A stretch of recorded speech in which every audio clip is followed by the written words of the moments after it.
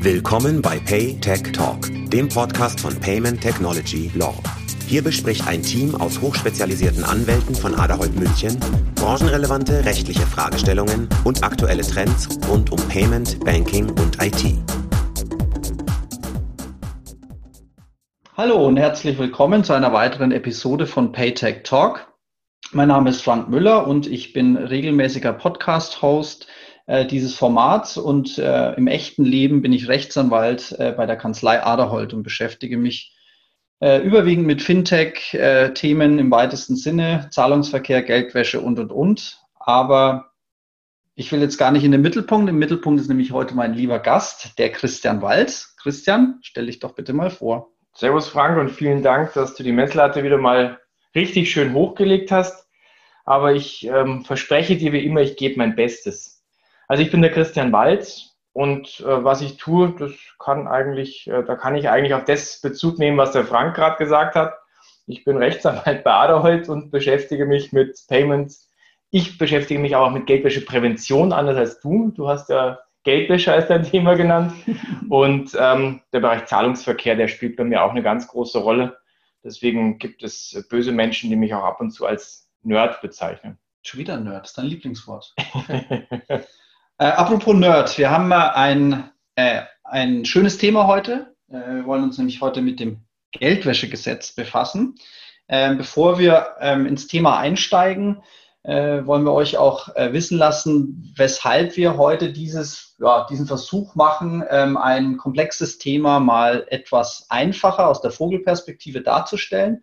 Uns hat nämlich Feedback erreicht, dass es in dem einen oder anderen Fall dann auch mal wünschenswert wäre, dass man eben nicht zu tief juristisch einsteigt, sondern eher, für den Laien einfach erklärt, da das der Christian Walz besonders gut kann und der Christian Walz auch auf die Idee dieses Themas gekommen ist, steigt man doch jetzt hier gleich ein. Christian, ich will Geld waschen. Wie macht man das denn? Wie wäscht man Geld? Also ganz flapsig gesagt, würde ich sagen, wasch nicht bei zu hohen Temperaturen, weil sonst kannst du es nicht mehr verwenden. Aber Spaß beiseite, was ist eigentlich Geldwäsche? Über Geldwäsche sprechen wir, wenn jemand versucht, Geld, das er aus irgendeiner Straftat bekommen hat, beispielsweise aus Steuerhinterziehung oder Betrug oder jemand ist auch ein Dealer und verkauft Heroin oder andere unanständige Sachen, dass der versucht zu verschleiern, wo er dieses Geld herbekommen hat. Und dahinter steckt natürlich die Idee, dass wenn das verschleiert ist, dann kann man im Nachhinein auch gar nicht feststellen, dass das böses Geld ist. Die Fachleute sprechen hier von inkriminiertem Geld. Und damit ist das Geld auch dann gesichert, wenn mir die Polizei mal auf die Fährte kommt. Und ganz interessant, das Ganze geht wohl zurück. Da gibt es Gerüchte, dass der Erste, der groß im Geldwäschesektor unterwegs war, wohl der berühmte Gangster Al Capone war. Übrigens gar nicht so netter Kerl, wie man ab und zu mal hört. Da wird ja auch viel verklärt. Und Al Capone hatte das gleiche Problem wie viele Kriminelle heute. Der hat aus vielen Straftaten zu viel Geld gehabt, das er nicht sofort umsetzen konnte. Und der hat dann versucht, Geld zu waschen. Und warum hat man gesagt, dass er Geld wäscht? Weil er offensichtlich über eine ganze Kette von Waschsalons versucht hat, Einnahmen zu generieren, die in Wirklichkeit gar nicht gemacht hat. Er hat dann eben inkriminiertes Geld dort eingespielt und hat es quasi als legale Einnahme aus dem Waschsalon generiert. Und somit hat Al Capone mit als erster, wenn die Geschichte stimmt, Geld gewaschen. Sehr interessant. Man lernt nie aus. Spannend. Vielen Dank, Christian. Damit hast du im Grunde auch schon zu unserem ersten Punkt übergeleitet. Was ist denn der Zweck des Geldwäschegesetzes? Also anders als der Name vermuten lässt, geht es beim Geldwäschegesetz nicht darum, wie man Geld möglichst effizient wäscht. Den Spaß machen immer wieder mal ein paar humorige Anwälte oder auch lustige Geldwäschebeauftragte oder witzige Wirtschaftsprüfer. Nee, es geht beim Geldwäschegesetz genau ums Gegenteil. Wenn man sich nämlich den vollständigen Namen des Geldwäschegesetzes anguckt, den ich jetzt hier nicht wiedergebe, wir haben ja versprochen, dass wir heute nicht zu sehr juristisch werden, dann geht es darum, Geldwäsche und Terrorismusfinanzierung zu verhindern. Und das soll dadurch passieren, dass bestimmte Verpflichtete, über die wir noch sprechen werden, die Aufgabe haben, das sage ich mal ganz böse, als verlängerter Arm der Strafverfolgungsbehörden Transparenz in Geldbewegungen und Wertbewegungen zu bringen. Und wenn es irgendwelche Verdachtsmomente gibt, verdächtigen Fälle gibt, dann auch den Finger zu heben, wie jetzt die Petze aus der Schule, die wir alle kennen, und der Polizei zu sagen, passt mal auf, da läuft was nicht so, wie das sein soll.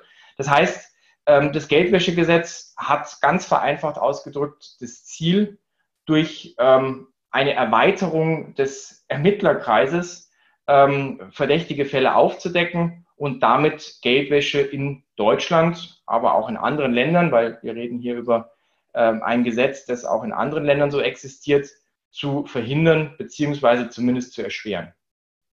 Okay, jetzt könnte ja theoretisch jeder einzelne Bundesbürger inkriminiertes Geld versuchen zu waschen.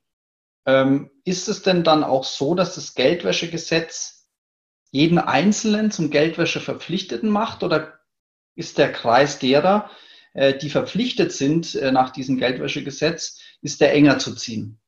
Also der Kreis ist enger zu ziehen, weil die Verpflichteten im Sinne des Geldwäschegesetzes sind nicht die Täter, weil ansonsten würde wahrscheinlich niemand das Geldwäschegesetz einhalten, weil die Täter tun ja einen Teufel und sagen, ui, weil das Geldwäschegesetz existiert, muss ich mich jetzt selbst anzeigen, sondern die Verpflichteten sind eher Unternehmen, das heißt eher, es sind Unternehmen, die, ich sage mal, an Schaltstellen sitzen, wo Werte bewegt werden. Allen voran natürlich Unternehmen aus der Finanzbranche, wie beispielsweise Banken, Zahlungsinstitute und E-Geldinstitute, über die ja Geld bewegt wird. Das ist ja die Aufgabe dieser Unternehmen, fremdes Geld in die Hand zu nehmen, um es an irgendjemanden weiterzuleiten. Man nehme nur beispielsweise eine Banküberweisung, klassischer Fall. Aber, und das ist interessant und kam auch erst relativ spät ins Geldwäschegesetz, hat man dann auch gesehen, es gibt auch ein paar andere, ich nenne es mal Branchen, die an Schaltstellen sitzen. Das sind bestimmte Freiberufler, wie zum Beispiel Rechtsanwälte, Notare, Steuerberater, Wirtschaftsprüfer, die ja regelmäßig auch an großen Transaktionen arbeiten, aber auch Immobilienmakler. Klar, da geht es auch um viel Geld, und da hat man auch gesehen, dass auch durch Immobiliengeschäfte Geld gewaschen werden kann. Und relativ neu reingekommen sind auch die Glücksspielanbieter und Glücksspielvermittler. Da hat vielleicht der ein oder andere Hörer unseres Podcasts die Berichterstattung in den Medien verfolgt, dass durch gezielt und geschickt platzierte Wetten, ich sage mal mit relativ wenig Abschlag, ein Wettgewinn generiert werden konnte. Also ich gebe mal ein Beispiel. Ich habe ja die Möglichkeit, beim Fußball auf 3 Ergebnisse zu tippen, nämlich Heimsieg, Auswärtssieg und Unentschieden. Und ich kann natürlich auf alle 3 Ergebnisse tippen und gewinne immer. Natürlich habe ich einen gewissen Abschlag, weil der Buchmacher möchte auch Geld verdienen. Aber der Abschlag ist nicht so hoch, dass er für Geldwäscher uninteressant war. Und deswegen haben wir einige Fälle gesehen, bei denen durch geschickt gesetzte Wetten dann Gewinne realisiert wurden. Und da haben wir natürlich genauso einen Fall, wie wir es vorher beschrieben haben. Geld kam dann plötzlich aus einer legalen Quelle. Ich will jetzt hier nicht die Diskussion aufmachen, ob Glücksspiel und Sportwetten in Deutschland legal sind, aber sie kamen zumindest aus einer anderen Quelle, und plötzlich konnte keiner mehr nachvollziehen, dass das wirklich aus einer Drogendealer-Vortat zum Beispiel stammte. Also wir haben jenseits der Finanzbranche auch ein paar andere Unternehmen, aber, und das ist wichtig, das Geldwäschegesetz gilt nur für einen sehr begrenzten Kreis von Personen und eben nicht für die Täter beispielsweise. Also schon mal eine erste schöne Einschätzung, das heißt ein beschränkter Kreis. Vielleicht kann man da noch ergänzen, da haben wir in einem der letzten Podcasts darüber gesprochen. Im Grunde sind es ja nur deutsche Unternehmen, die in den Anwendungsbereich fallen. Jetzt haben wir aber gelernt, dass in dem Referentenentwurf zu dem Umsetzungsgesetz der 5. Europäischen Geldwäscherichtlinie unter bestimmten Voraussetzungen möglicherweise bald auch ausländische Unternehmen, Zahlungsinstitute und E-Geldinstitute in den Anwendungsbereich fallen. Das muss man noch abwarten, ist ja noch ein Entwurf. Schauen wir mal, was da kommt. Und vielleicht können wir auch noch die neuen, die Crypto-Wallet-Anbieter nennen, die da noch in diesen engen Kreis reinfallen. Ja, also damit hätten wir den Kreis derer, die Verpflichtete sind, mal identifiziert. Jetzt schauen wir doch mal, was diese Verpflichteten tun müssen. Also wir haben gelernt, das Geldwäschegesetz dient der Geldwäscheprävention. Und um Geldwäsche zu verhindern, zu vermeiden, gibt es bestimmte Organisationspflichten, Christian. Was sind denn da nach deiner Einschätzung die wichtigsten oder die wesentlichen Organisationspflichten, die eine Person hat, die verpflichtet ist, Geldwäscheprävention zu betreiben? Ja, jetzt kommt wieder mein beliebter Dreiklang. Man kann die Pflichten, die die Verpflichteten im Sinne des Geldwäschegesetzes haben, in 3 Kategorien aufteilen. Ich versuche es mal ganz einfach zu machen. Die erste Kategorie sind die sogenannten internen Sicherungsmaßnahmen. Da sage ich gleich ein bisschen mehr dazu, was darunter fällt. Darüber hinaus gibt es dann auch die Sorgfaltspflichten, die die Verpflichteten haben. Und das ist dann der dritte wesentliche Punkt, und ich hatte es vorhin schon kurz angesprochen, sind die Verpflichteten dann auch gehalten, wenn sie verdächtige Transaktionen abwickeln oder bemerken, dass sie dann auch entsprechende Meldung machen. Mittlerweile gibt es dafür auch eine besondere bundesweit tätige Stelle. Das war nicht immer so und es ist auch zu Recht aus meiner Sicht stark kritisiert worden. Aber insofern haben wir diesen Dreiklang aus Organisationspflichten, wie stelle ich mein Unternehmen auf, damit ich nicht so einfach für Geldwäsche und Terrorismusfinanzierung in Anspruch genommen werden kann. Zweitens, ich muss in Bezug auf die Kunden gewisse Sachen rauskriegen. Und drittens, ich muss eben den Finger heben und petzen, wenn ich feststelle, dass da irgendwas nicht so ganz passt. Schöne Ordnung. Fangen wir doch gleich bei dem allerersten Punkt an, nämlich wie es drinnen ausschaut. Also du hast von Organisationspflichten von innerhalb des Unternehmens gesprochen. Was sind denn da die wesentlichen Pflichten, die dir einfallen? Ja, also was man dazu sagen muss, wenn man jetzt diese Pflichten sich aus dem Gesetz anguckt, muss man immer eins vor Augen halten. Die BaFin und soweit wir das sehen, auch die Aufsichtsbehörden in anderen Ländern, die ja auch die Anforderungen aus den 4. und 5. Geldwäscherichtlinien umgesetzt haben, die wenden einen sogenannten Risk-Based Approach an. Man kann es auch auf Deutsch bezeichnen, einen risikobasierten Ansatz. Das bedeutet, dass alle Pflichten, die einzuhalten sind, zwar eingehalten werden müssen, weil ansonsten wären es ja keine Pflichten. Es gibt ein paar Ausnahmen, beispielsweise beim Geldwäschebeauftragten, dass man aber auf gut Deutsch gesagt dabei auch Augenmaß walten lassen muss. Also es liegt zum Beispiel auf der Hand, dass jetzt vielleicht ein Immobilienmakler die Pflichten etwas anders anwenden sollte, wie jetzt eine Bank, die natürlich eine ganz andere Compliance-Organisation hat und die auch aufgrund ihres wirtschaftlichen Setups vorhalten kann. Also das ist vielleicht erstmal ganz wichtig zu Beginn, genau das zu verstehen, dass es dort einen risikobasierten Ansatz gibt. Wenn man sich dann mal in die einzelnen Pflichten rein vertieft, dann ist eben ganz wichtig zu verstehen, dass dieser risikobasierte Ansatz dort auch im Einzelnen Auswirkungen haben kann. Die erste Organisationspflicht, die ein Verpflichteter hat, er muss sich sein Unternehmen angucken und schauen, was denn dort an Geldwäscherisiko und Terrorismusfinanzierungsrisiko besteht. Und der Gesetzgeber und die BaFin sagen dazu, er muss eine Risikoanalyse erstellen. Das ist im Prinzip jetzt erstmal nichts anderes wie eine Inventur.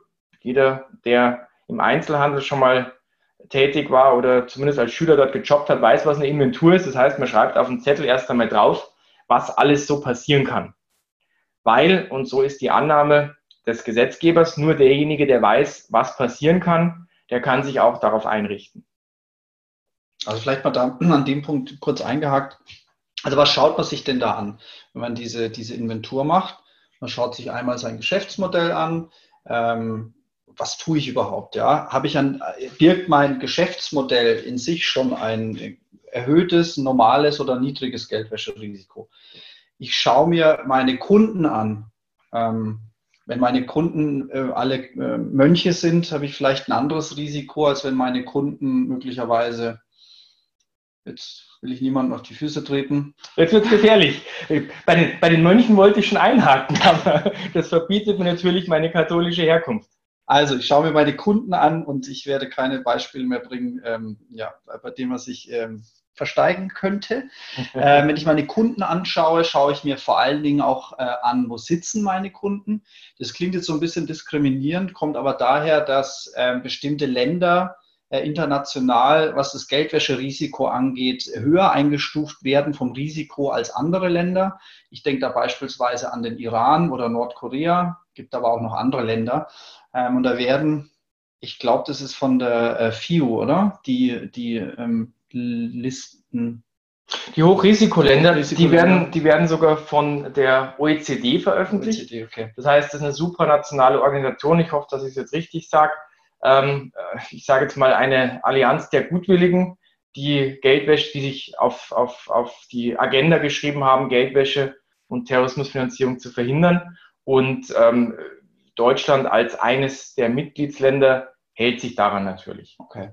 Also wir haben gesagt, wir schauen uns unser Geschäftsmodell an, unser eigenes Produkt, wir schauen uns unsere Kunden an, wir schauen an, wo die Kunden sind, wo die sitzen. Und dann gibt es noch so ein paar andere Schnittstellen, die man genau beleuchtet, um eben erstmal einzuschätzen, du hast das Inventur genannt, wie hoch ist denn mein Geldwäscherisiko? Genauso ist es. Und natürlich muss ich das Ganze dann auch noch ein bisschen, je nachdem, ich habe es ja vorhin schon gesagt, risikobasierter Ansatz, wie riskant ich unterwegs bin, ein bisschen vertiefen. Das heißt, im Einzelfall kann es auch notwendig sein, dass ich mir meine Vertriebskanäle angucke. Habe ich beispielsweise immer einen direkten Kontakt zu meinen Kunden oder werden mir die Kunden durch Dritte zugeführt? Aber im Großen und Ganzen ist genau das der Kriterienkatalog. Und also es gibt ja eine Hilfestellung, Christian. Ne? Du hast ja von der EBA, gibt es ja Guidelines, die genau beschreiben, welche Faktoren da einzufließen haben. Also jeder, der daran interessiert ist, kann das mal googeln und sich anschauen. Ich glaube, das braucht man gar nicht vertiefen, aber da kriegt man schon eine relativ gute Guidance dessen, was man da tun muss bei der Inventur. Genau, so ist es. Ja, jetzt haben wir das festgestellt. Jetzt gehen wir mal davon aus, wir haben ein normales, also kein niedriges, aber auch kein hohes Geldwäscherisiko, also ein ganz normales Geldwäscherisiko. Was würde ich denn jetzt als nächstes intern tun, wenn ich diese Analyse gemacht habe, um meinen Organisationspflichten in dem Zusammenhang auch weiter nachzukommen? Also was am Anfang aller Überlegungen steht, und das hört sich sehr simpel an, führt aber in der Praxis oft zu Problemen.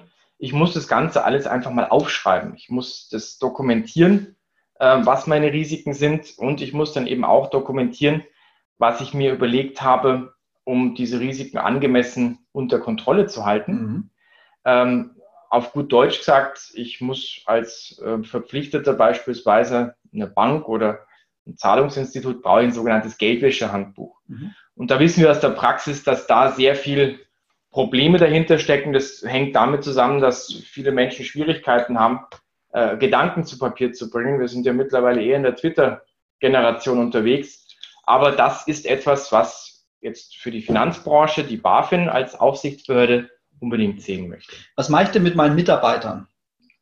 Das ist ein guter Punkt, weil natürlich ist eines der Hauptrisiken oder einer der Hauptrisikofaktoren im Unternehmen sind meine Mitarbeiter, die natürlich es sehr gut in der Hand haben, gegen Geldwäsche vorzugehen oder nicht. Wir haben ja einige Fälle, die wir jetzt gar nicht namentlich nennen wollen, auch in den Medien erlebt, wo auch gegen Mitarbeiter persönlich ermittelt worden ist. Die wurden dann auch teilweise öffentlichkeitswirksam, ob das immer so notwendig war, festgenommen.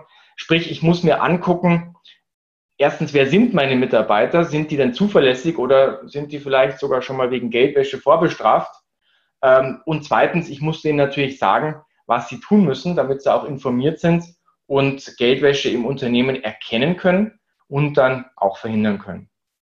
Heißt es dann, dass jeder Mitarbeiter, der bei mir angestellt ist, wenn ich Verpflichteter bin, dann das Geldwäschehandbuch lesen muss? Muss es jeder Mitarbeiter machen? Kann ich da differenzieren?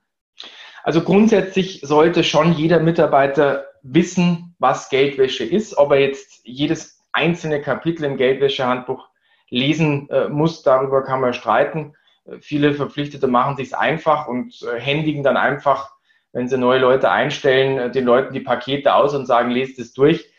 Da wird meines Erachtens auch wieder der risikobasierte Ansatz zum Tragen kommen, dass man sagt, okay, also ich muss jetzt nicht unbedingt einer Kantinenmitarbeiterin oder einem Kantinenmitarbeiter erklären, wo er jetzt Verdachtsmeldungen erstattet, sondern da wird es vielleicht reichen, dass ich ihm sage, für welches Unternehmen er arbeitet und dass es da solche Sachen geben kann, dass er vielleicht, wenn er mal irgendwas hört, Geld am Essensausgabeschalter, dass er dann vielleicht sagt, oh, da haben wir ein Risiko. Das heißt, dort kommt meines Erachtens dieser risikobasierte Ansatz voll zum Tragen.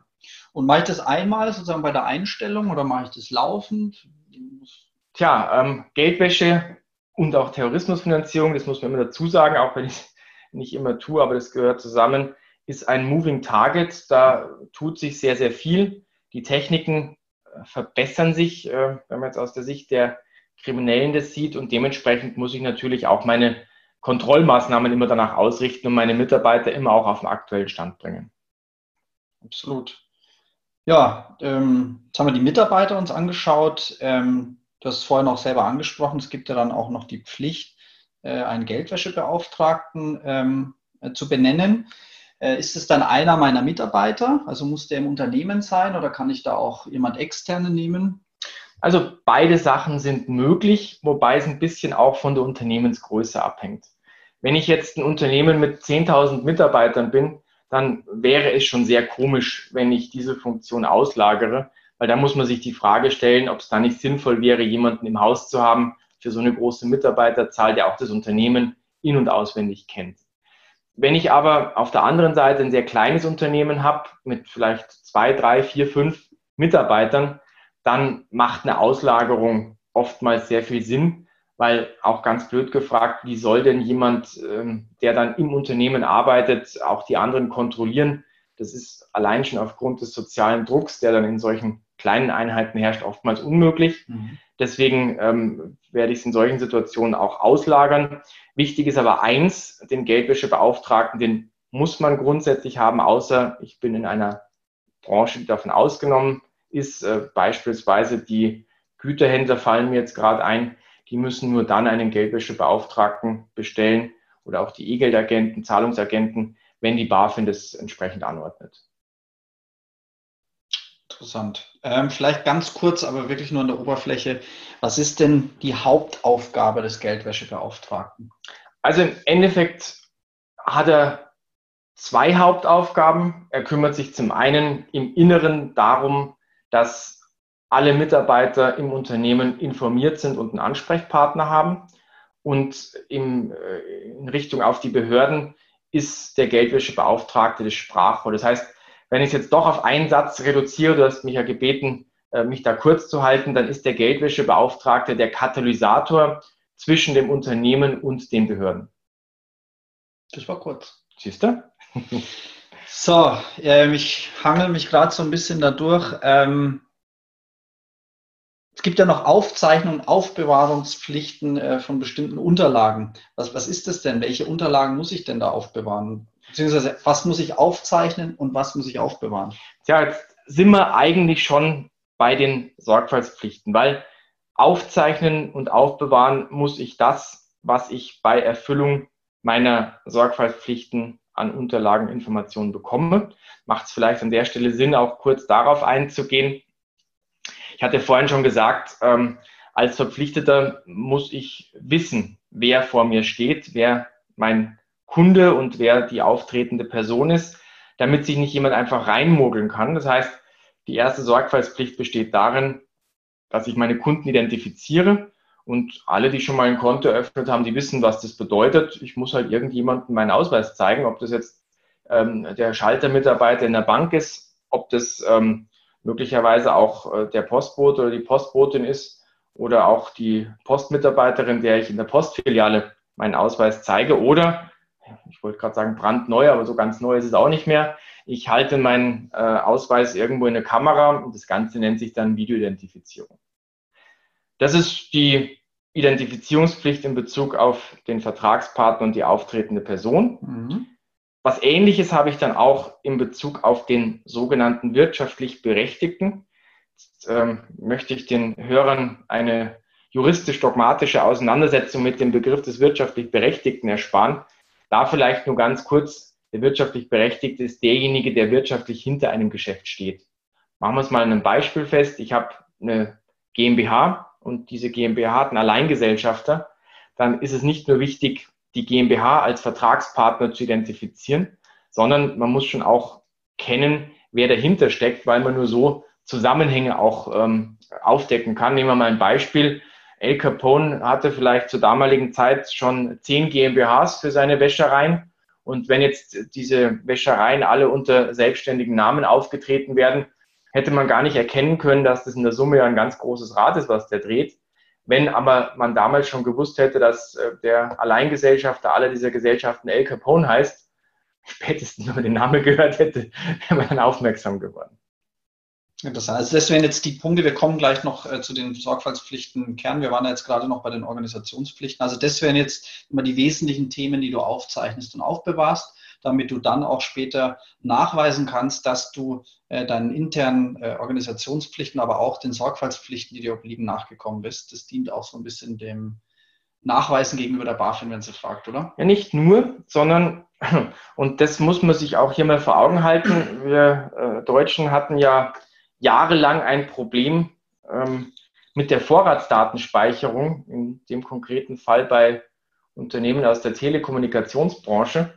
Aber genau das haben wir seit vielen Jahren bereits im Geldwäschegesetz. Und wenn ich jetzt Kriminalbeamter wäre, dann würde ich auch sagen, das macht auch Sinn, weil diese Aufzeichnung dieser ganzen Informationen, die ermöglicht mir als Kriminaler natürlich auch nach 2 Jahren noch, dass ich Kundenbeziehungen nachvollziehe. Und deswegen sagt auch das Geldwäschegesetz, dass ich grundsätzlich eine Aufbewahrungspflicht von 5 Jahren habe. Und die kann sogar noch deutlich länger sein, weil die Frist beginnt nämlich erst, wenn die Kundenbeziehung, die zu einer Identifizierung geführt hat, endet. Also an alle Datenschützer, die es noch nicht mitbekommen haben, die Vorratsdatenspeicherung gibt es schon. Die steht im Geldwäschegesetz. Und wenn jemand meint, dass er sich in anderen Bereichen daran stört, dann sollte er sich vielleicht auch mal angucken, was es heute schon gibt. Sehr schön. Dann kurzer Zwischenstand, wo wir sind. Wir haben im ersten Punkt festgestellt, was der Personenkreis ist, der Verpflichteter ist. Wir haben uns jetzt angeschaut, was ein Verpflichteter an internen Organisationspflichten hat, damit er ordnungsgemäße Geldwäscheprävention betreiben können. Und jetzt wären wir bei dem dritten Punkt, du hast es gerade schon kurz angerissen, nämlich den Sorgfaltspflichten. Da hast du auch schon darauf hingewiesen, dass man eben seinen Kunden identifizieren muss und auch den dahinterstehenden wirtschaftlich Berechtigten. Jetzt gibt es da ja noch weitere Pflichten, Sorgfaltspflichten. Welche fallen dir denn da spontan ein? Spontan und vorbereitet fallen mir ein, dass ich natürlich wissen sollte, warum ein Kunde bei mir ist. Sprich, ich sollte auch den Zweck der Kundenbeziehung mal hinterfragen, wenn er nicht sowieso schon augenfällig ist. Also wenn jetzt beispielsweise jemand von mir eine Kreditkarte haben möchte, weil ich ein Kreditkartenemittent bin, naja, dann wird er halt damit zahlen wollen. Da muss ich ihn jetzt vielleicht nicht danach fragen.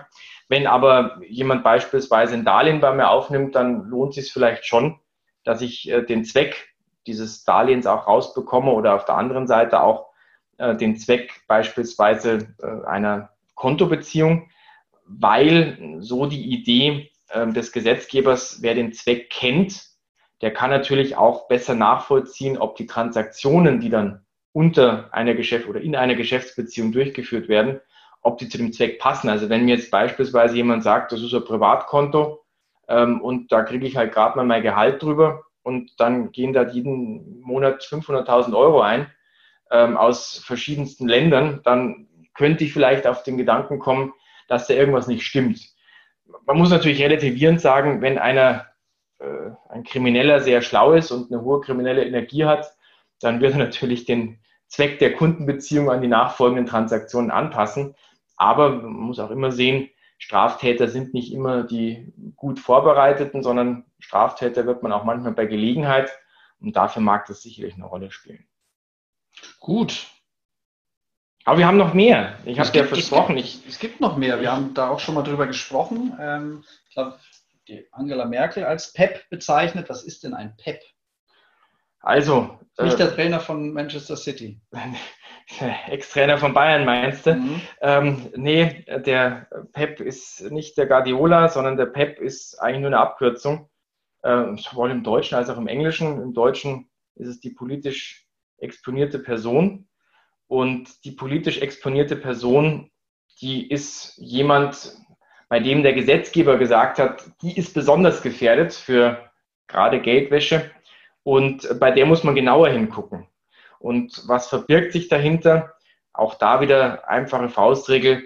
PEPs sind Leute, die sehr stark politisch in der Öffentlichkeit stehen, Regierungschefs, Minister, weil man bei denen gesagt hat, na, die werden halt auch ab und zu mal bestochen. Und weil sie bestochen werden, dann müssen sie vielleicht auch Geld waschen. Und deswegen muss ich da als Bank genauer hingucken. Ich glaube ehrlich gesagt nicht, dass die OECD dort an Angela Merkel gedacht hat. Aber wir hatten ja gerade in den, ich glaube 90er oder 90er Jahre war es, hatten wir einen Staatschef in den Philippinen, dessen Frau ja, glaube ich, das war die Frau Aquino, in der Schweiz ein paar Guthaben noch hatte, jenseits ihrer umfangreichen Schuhsammlung. Man weiß nicht, was wertvoller war. Und das geht auf solche Fälle zurück. Also es ist einfach auch wieder um die Personen, die Einfluss nehmen können, auch politisch, dass man denen ganz genau auf die Finger schaut. Ist es denn jetzt so, dass wenn du einen PEP hast, dass ich mit dem dann eine Geschäftsbeziehung eingehen kann? Was heißt PEP? Ich stelle jetzt fest, mein Kunde, der ein Konto eröffnen möchte, ist ein PEP. Sage ich dem dann, oh, lieber nicht, sonst habe ich nur Ärger mit dir, PEP. Darf ich mit dem eine Geschäftsbeziehung eingehen? Und wenn ja, was bedeutet das für mich als Verpflichteter? Jetzt hast du natürlich eine Frage gestellt, auf die ich nicht vorbereitet bin, aber trotzdem eine Antwort habe. Das war ja nicht anders zu erwarten. Nee, also ich darf natürlich auch mit PEPs eine Vertragsbeziehung begründen, sonst müsste ja die arme Frau Merkel ihre Lohntüte immer noch in physischer Form entgegennehmen und könnte auch nicht so tolle Sachen wie Apple Pay nutzen, sondern müsste alles in bar bezahlen. Ich darf natürlich auch mit politisch exponierten Personen eine Vertragsbeziehung eingehen. Ich muss aber ein paar Kontrollstufen einbauen. Beispielsweise muss ich, wenn ich mit PEPs einen Vertrag schließe, im Unternehmen intern meinen Vorgesetzten fragen. Das heißt, ich habe dann einfach ein höheres Maß an Visibilität im Unternehmen. Ich habe mehr Augenprinzipien. Und dadurch habe ich, sage ich mal, ein größeres Maß der Sicherheit, dass nicht einer allein das macht und das Ganze dann verschweigt, sondern dass das Ganze eben transparent und visibel wird. Also das heißt, anders als bei mir würde man prüfen oder genauer hinschauen, wenn irgendeine auffällige Transaktion dabei ist. Also wenn beispielsweise, wie du hast es angesprochen, jetzt vielleicht nicht nur mein monatliches Gehalt auf dem Bankkonto ankommt, sondern möglicherweise mehrere 100.000 Euro aus verschiedenen Ländern, da würde man da vielleicht mal genauer drauf schauen. Dann sagst du, bei einem PEP schaut man grundsätzlich bei verschiedenen Sachen genauer drauf, möglicherweise auch was die Schwelle angeht, wenn ein Betrag eingeht auf ein Konto. Also man schaut sich den einfach genauer an als den in Anführungszeichen normalen Kunden. So ist es und dann bist du eigentlich auch schon, das war eine schöne Überleitung, gut, ja? Vielen Dank, Frank, bei der letzten Sorgfaltspflicht im Rahmen des Monitoring, was ich generell für alle Kundengruppen machen muss, kann ich natürlich auch bei PEPs noch ein bisschen mehr machen. Auch da wieder ein Beispiel, ich weiß ja, weil es im Gesetz drin steht, was die Frau Merkel im Monat so verdient. Für all diejenigen, die immer auf unsere Regierung schimpfen, bei aller berechtigter Kritik, die es in vielen Fällen gibt, guckt euch mal an, wie viel Gehälter da bezahlt werden, dann relativiert sich manches so ein bisschen. Ich gehe mal davon aus, dass einige vielleicht auch gar nicht bereit wären, sich diesen Stress für dieses Gehalt anzutun. Aber was will ich eigentlich damit sagen, wenn ich natürlich im Gesetz nachschauen kann, was die Frau Merkel verdient pro Monat und die bekommt plötzlich beispielsweise vom König von Saudi-Arabien dann eine Überweisung über 100.000 Euro mit dem Betreff Sonderzahlung, dann könnte vielleicht gerade beim PEP da nochmal etwas mehr geboten sein, dass ich genauer hingucke. Also insofern spielt gerade das Monitoring, das ich generell machen muss, also aufpassen, dass irgendwas auffällig ist, das spielt bei den PEPs nochmal eine größere Rolle. Genau. Also du hast es ja selber schon gesagt, du schaust nicht nur die Transaktionen, also die Geldflüsse an, sondern du schaust dir auch die Geschäftsbeziehung an. So, es muss einfach zusammenpassen. Genau. Also wenn jetzt die Firma Siemens, wobei, darf man jetzt auch aufpassen, da gab es ja auch Skandale, aber trotzdem, ich bleibe dabei, wenn die Firma Siemens von einem Kraftwerksbetreiber in Uganda eine Geldzahlung bekommt, dann mag das plausibel sein. Wenn die Frau Merkel, um das Beispiel zu bemühen, eine gleiche Zahlung von einem Kraftwerksbetreiber in Uganda bekommt, dann mag vielleicht irgendwas nicht so richtig sein. So, also Christian, schöne Struktur wie immer. Ich hole den Hörer jetzt nochmal ab, wo wir stehen. Also wir haben geschaut, wer ist denn Verpflichteter? Das haben wir besprochen. Wir haben geschaut, welche Organisationspflichten hat er. Also wie muss er intern aufgestellt sein, um Geldwäscheprävention nach dem Willen des Gesetzgebers ordnungsgemäß durchzuführen. Wir haben jetzt erklärt, du hast erklärt, was die Sorgfaltspflichten sind, die 5, die man beachten muss.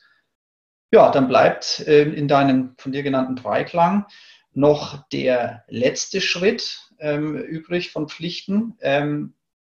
Was mache ich denn, wenn ich einen Verdachtfall feststelle? Wenn mir irgendwas Außergewöhnliches auffällt, eben so eine Zahlung, die du gerade angesprochen hast, was muss ich da tun? Du hast mich ja heute schon öfters gebeten, ich soll mich kurz fassen, deswegen in einem Wort melden. Wem melde ich das denn? Wem petze ich? Tja, gehe ich da zum Klassenlehrer nach? Also, mittlerweile, jetzt sind wir schon fast bei irgendwelchen James-Bond-Krimis, gibt es dafür eine Einheit mit einem sehr wohlklingenden englischen Namen, nämlich die Financial Intelligence Unit. Also es ist keine Geheimdienstorganisation im Dunstkreis von Donald Trump, sondern das ist eine ehrwürdige Einheit unter dem ehrwürdigen deutschen Zoll mittlerweile. Früher war das Ganze ein bisschen aufgrund unseres Föderalismusprinzips auf verschiedene Bundesländer verteilt, bei verschiedenen LKAs und dem BKA. Das hat dann dazu geführt, dass Meldungen nicht zentral verarbeitet wurden und deswegen Verdachtsfälle vielleicht auch gar nicht als solche wahrgenommen wurden. Mittlerweile ist es, wie gesagt, eine zentrale Stelle beim Zoll. Man muss denen sicherlich noch ein bisschen Zeit geben, aber auch da haben wir jetzt schon viel Kritik gehört, auch von Verpflichteten, die ganz fleißig Verdachtsfälle melden und relativ wenig Feedback bekommen. Das kann 2 Gründe haben. Entweder sind dann die Verdachtsfälle doch nicht so schlimm oder es kann natürlich auch sein, dass die Behörde mit den ganzen Meldungen gar nicht klarkommt. Das ist im Übrigen, wenn ich jetzt auch so ein bisschen Kritik aus dem Markt so ein bisschen an den Gesetzgeber weitergeben darf, auch einer der Kritikpunkte am Geldwäschegesetz. Wir erleben, dass in den letzten Jahren das Geldwäschegesetz immer strenger geworden ist, stellen aber gleichzeitig fest, dass wir ein recht großes Defizit auf der Verfolgungsseite haben.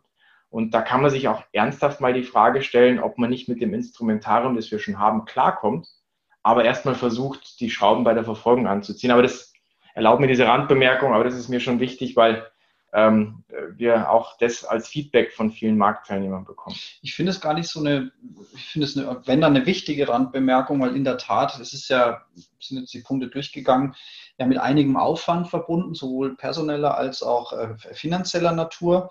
Das heißt, die Unternehmen, die Verpflichteten, da fallen ja durchaus auch Fintech-Startups darunter, die müssen da einen Haufen Geld und Zeit aufwenden, um eben diese Geldwäscheprävention zu betreiben.